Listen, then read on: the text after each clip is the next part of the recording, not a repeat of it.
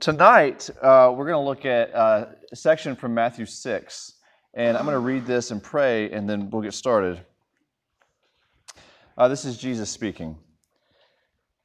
Beware of practicing your righteousness before other people in order to be seen by them, for then you will have no reward from your Father who is in heaven. Thus, when you give to the needy, sound no trumpet before you, as the hypocrites do in the synagogues and in the streets, that they may be praised by others. Truly I say to you, they have received their reward. But when you give to the needy, do not let your left hand know what your right hand is doing, so that your giving may be in secret. And your Father who sees in secret will reward you. And when you pray, you must not be like the hypocrites, for they love to stand and pray in the synagogues and at the street corners, that they may be seen by others. Truly I say to you, they have received their reward. But when you pray, go into your room and shut the door and pray to your Father who is in secret. And your Father who sees in secret will reward you. And when you fast, do not look gloomy like the hypocrites, for they disfigure their faces, that their fasting may be seen by others. Truly I say to you, they have received their reward. But when you fast, anoint your head and wash your face, that your fasting may not be seen by others, but by your Father who is in secret. And your Father who sees in secret will reward you. Let's pray. Gracious God, thank you that you've given us a dry place right now as it's wet and rainy. We take that for granted too often. Thank you that you have given us a place to learn, a place to fellowship, a place to ask questions of your word, and a place to hear from you. And so we ask that you would dig out for us ears to hear, give us eyes to see Jesus. We need your help, and we ask that you would do this for your glory and our good. Amen. So a few days ago, a buddy of mine sent me a picture, and it was a picture of a self-checkout machine at Walmart. Okay, and I kid you not, on either side of the self-checkout machine at Walmart, there were two signs that said Walmart, investing in American jobs. And he sent that because it's obviously bad optics. It's funny. They're in that's not a job. That's a machine. But two signs right there. We're investing in American jobs. So it's sending mixed messages. And our passage tonight seems to function like that. Remember, these are Jesus' words, and his first words tonight, his first words to us are beware. Beware, Jesus says.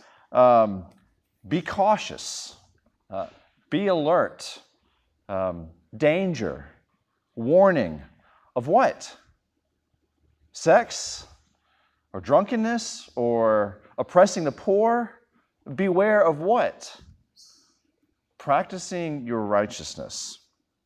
Beware of practicing your righteousness, which is interesting because this comes right on the heels of things that Jesus has just said. Let your light shine before others, so they may see your good works and give glory to your Father who is in heaven. Unless your righteousness exceeds that of the scribes and Pharisees, you will never enter the kingdom of heaven. One of the things that I learned when I was dating Melissa is that dating is often awkward, painfully awkward. Sometimes my intentionality in dating, sometimes my affection in dating was simply a swing and a miss, okay? Maybe you've been in a relationship like this. Very early on in our relationship, I was crazy about her, and she's still not sure if she even wants to date me, right? So we've got this, where do we stand? And me, it's like, oh, it's you and me, babe. And she's like, it might just be me, okay?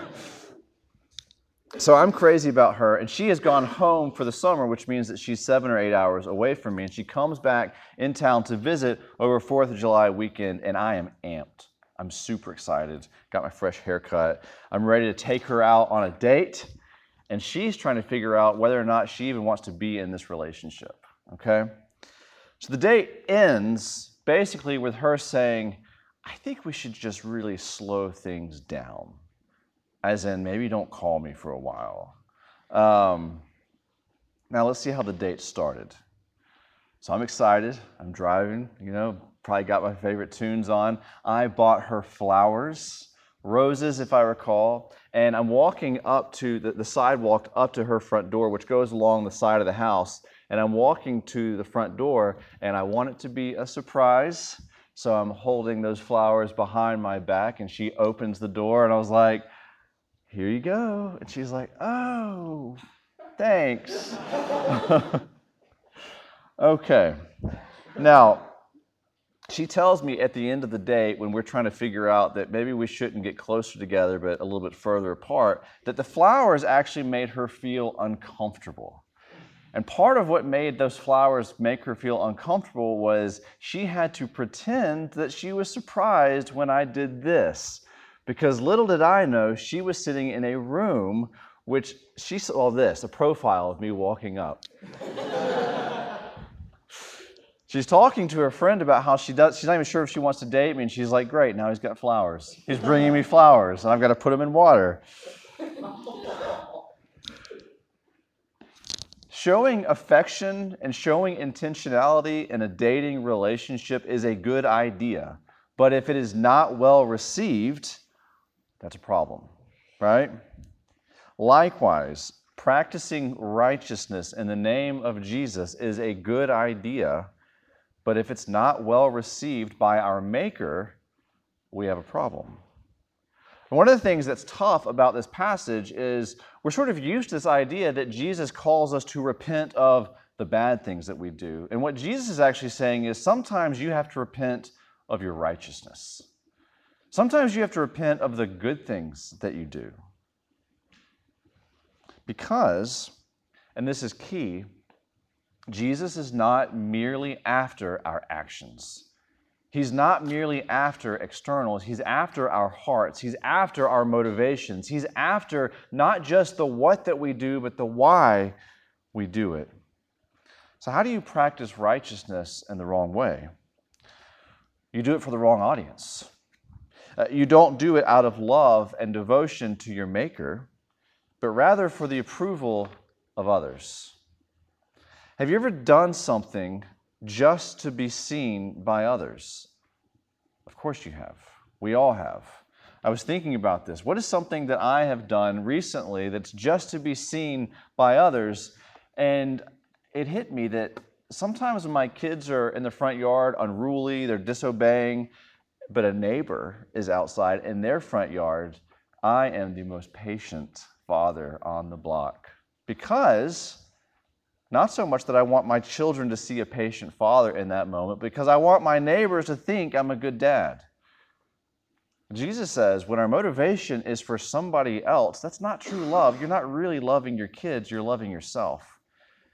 And when you try to serve the Lord, but it's really doing something that He would approve of, that His Bible says is good, but you're actually doing it for another audience, He says that's not really loving me.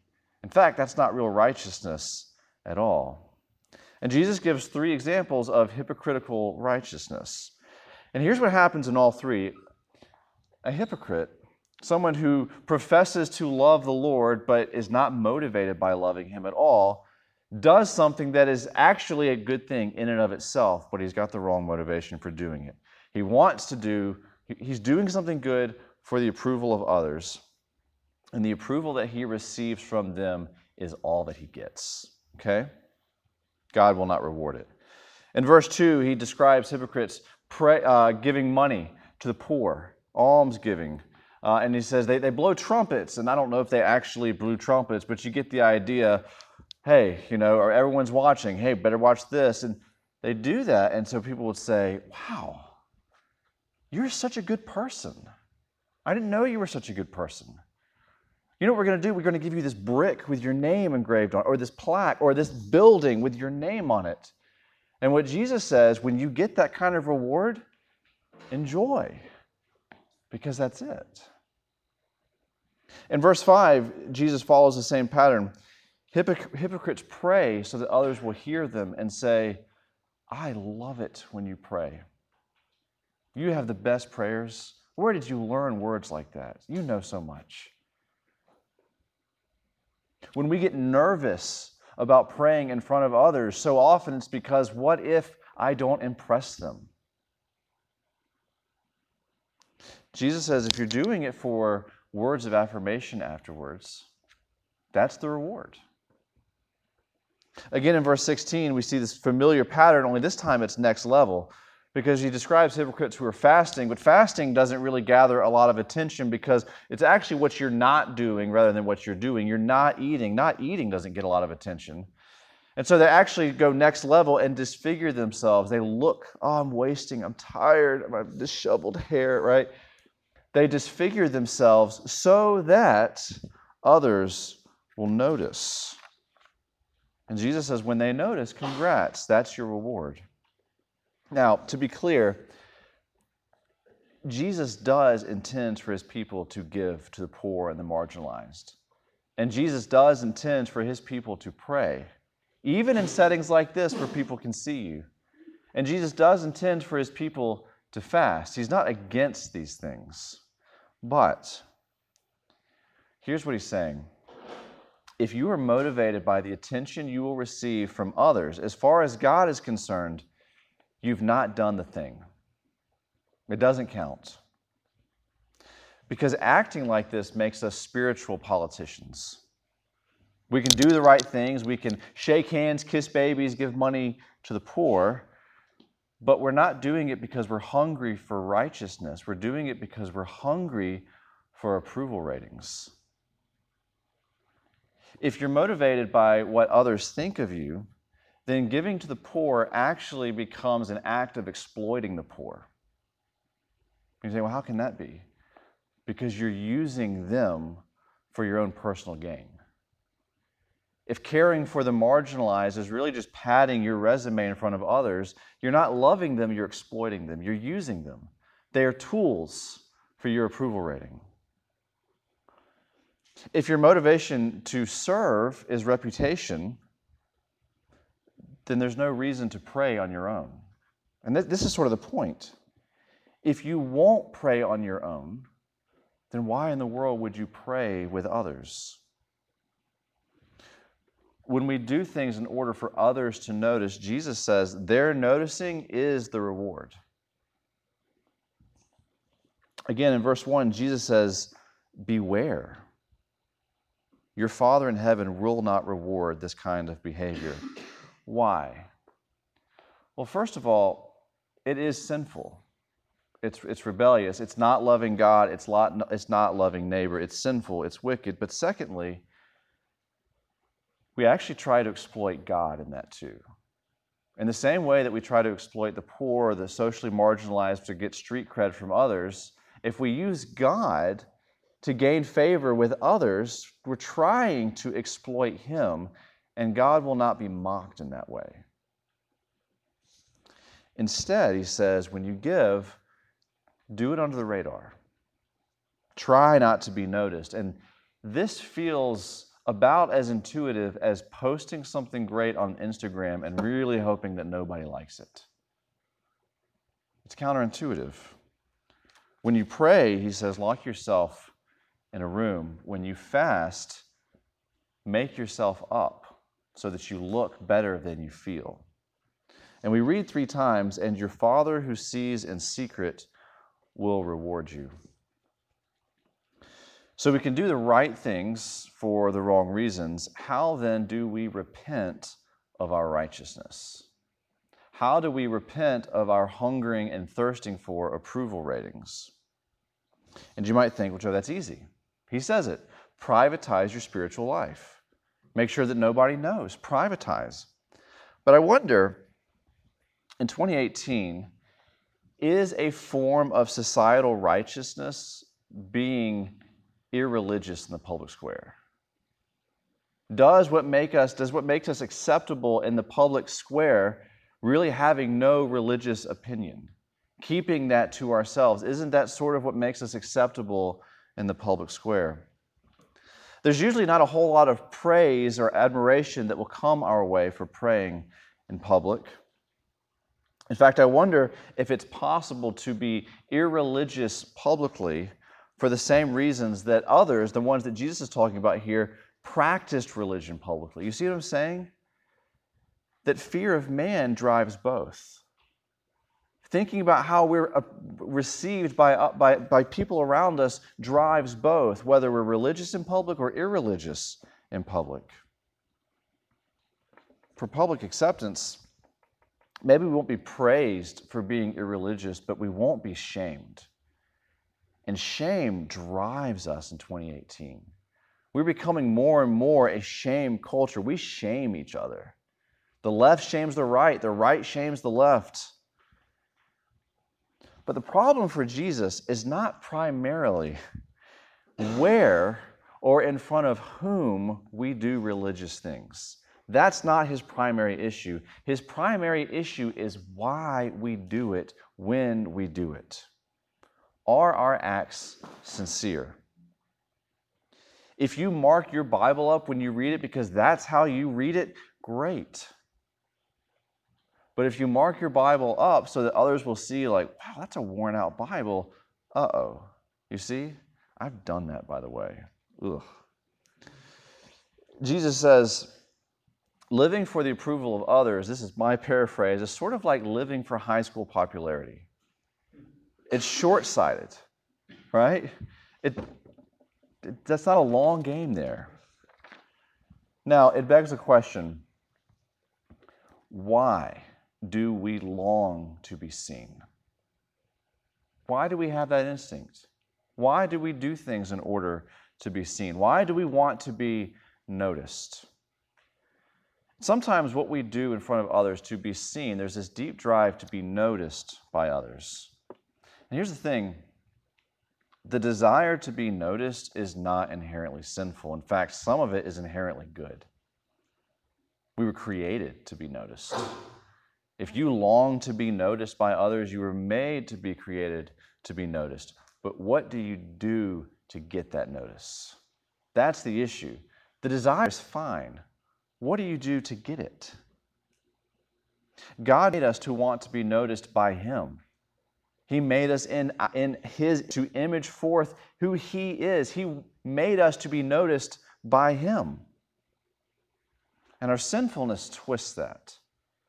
Our sinfulness says, I want to be noticed, and I want to be noticed on my terms, in my way, for my glory.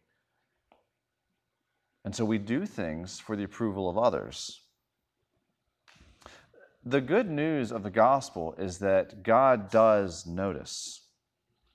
Psalm 8, one of those sort of psalms that ripples throughout the rest of the Bible, says, what is man that you are mindful of him? Psalmist is talking to God. He says, what are we that you are mindful of us, or the Son of Man that you care for him? What he's saying is, it blows me away that you are mindful of us.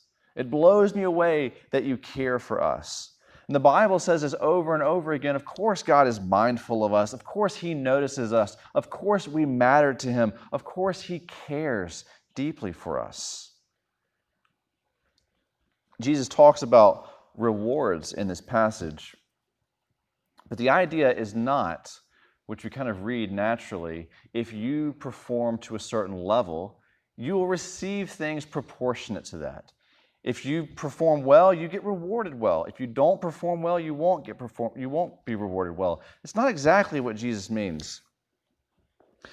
Paul says in Romans 5, for while we were still weak, at the right time Christ died for the ungodly. When did He die for us? When we were weak, when we were ungodly. See, Jesus is the ultimate picture of what it looks like for God to be mindful of us. Jesus is the ultimate picture of what it looks like for God to care for us. And we did catch His eye, and it wasn't because we were performing well. It wasn't because we were doing everything right. He looked and He said, you're weak and you are ungodly. He sees our sinfulness and He draws near to us. He dies on a cross to bear the wrath of God that our sins deserve, that our sin, our hypocrisy deserves. And this is important because when Jesus says, your heavenly Father will reward us, He's not thinking of an earned reward, okay? Remember, Jesus dies for the weak, He dies for the sinful, and He says in the beginning of the Sermon on the Mount, blessed are the poor in spirit. So He doesn't die for those put together. He doesn't reward those put together. Okay. Jesus has to die on the cross for sinners precisely because we can't earn anything from him. You understand? So how are we going to reconcile grace that we can't earn anything and reward? How do we reconcile this? Remember the Beatitudes. Blessed are the poor in spirit, for theirs is the kingdom of heaven. Those who know they are poor will be filled. Or as Psalm 37 says, delight yourselves in the Lord, and he will give you the desires of your heart. This is one of those passages that gets twisted all the time. Delight yourself in the Lord, and he'll give you whatever you want. Yes, but what does the one who delights in the Lord want? The Lord. Delight yourself in the Lord, and he will give you the desires of your heart. He will give you what you delight in himself. Delight yourself in the Lord, he will give you himself. What's really helpful in thinking about this reward language is remembering Jesus is talking about a relationship between a father and a son, a father and a child. Okay? I can't begin to tell you how many times in my household I hear, Dad, come look at this. Good night. Okay. Come look at this. Come look at this. Come look at this. Sometimes it's something in a toilet, and sometimes it's something that a child has made, right? And yesterday, my son gave me this, I broke it, this painted cat that had 2 ears when I put it in my pocket. That's going to be a problem. And I just assumed that he painted it. And I asked Melissa tonight before I came over, I was like, Cannon painted this cat, right? And he goes, no, Lily painted that and gave it to Cannon. But he gave it to me. Oh, here's the other ear. He gave it to me because this is his favorite thing right now. There it is with 2 ears. And he said, Dad, I want to give this to you. I want you to think about me when you go to work. And I was like, buddy, that's really sweet. I was like, I'll tell you what I'm going to do. I'm going to put it in my backpack. And when I carry it, I should have kept it in my backpack. I'm going to put it in my backpack, and I'll think about you wherever I go. And his eyes got really wide. Really? I was like, yeah, can I put it in your backpack? You put it in there, buddy. My daughter paints me pictures all the time. And I don't say, wow, that's really good. Here's $5. Can I have this? That's really good. $10? That would cheapen it, right? What I say is, baby, this is amazing. You know what I'm going to do with this? I'm going to put it in my office. You're going to put that in your office? Yes, I'm going to put that in my office. What am I doing there? I'm rewarding her with what? With our relationship. You get more of Dad when Dad puts it in his office. You get an aspect, you get us. You get me. This is what Jesus is talking about. A few verses ago in chapter 5, Jesus says, love your enemies and pray for those who persecute you. Why? So that you may be sons of your Father. Well, wait a second, Jesus. I thought we already were sons of the Father. By faith. What? Huh? Which is it? And what Jesus is saying here, and what Jesus is saying in this passage, your Father will reward you with this. When you act like his child, you get more of your Father. When you act like his child, you get him. He is your reward. Your relationship is your reward. Praying because you love approval is one thing. And praying because you love your Father is something altogether different. Paul says in Galatians 3, for in Christ Jesus you are all sons of God through faith. We receive forgiveness of our sins by faith in Jesus' death on a cross. But more than forgiveness, we receive sonship, childship by faith in Jesus. When you can impress no one, Jesus draws near and he dies for you. And it's not only sin, it just doesn't make sense to use the things that God tells us to do to leverage that with approval for somebody else. It's sin to do that, but it also just doesn't make sense. You're free to follow God for what he offers, namely himself. By faith in Jesus Christ, his life, his death, and resurrection, you become a child of his Father. The Father begins to see you like he sees his own Son. God has given his children hearts that beat for him. And as a response to his goodness to us, if we will act like his children, care for the marginalized, pray, fast for his sake alone, he will reward us by giving us more of himself. I'll close with these words from 1 John. See what kind of love the Father has given to us, that we should be called children of God, and so we are. Let's pray. Heavenly Father, thank you that you have given us your word.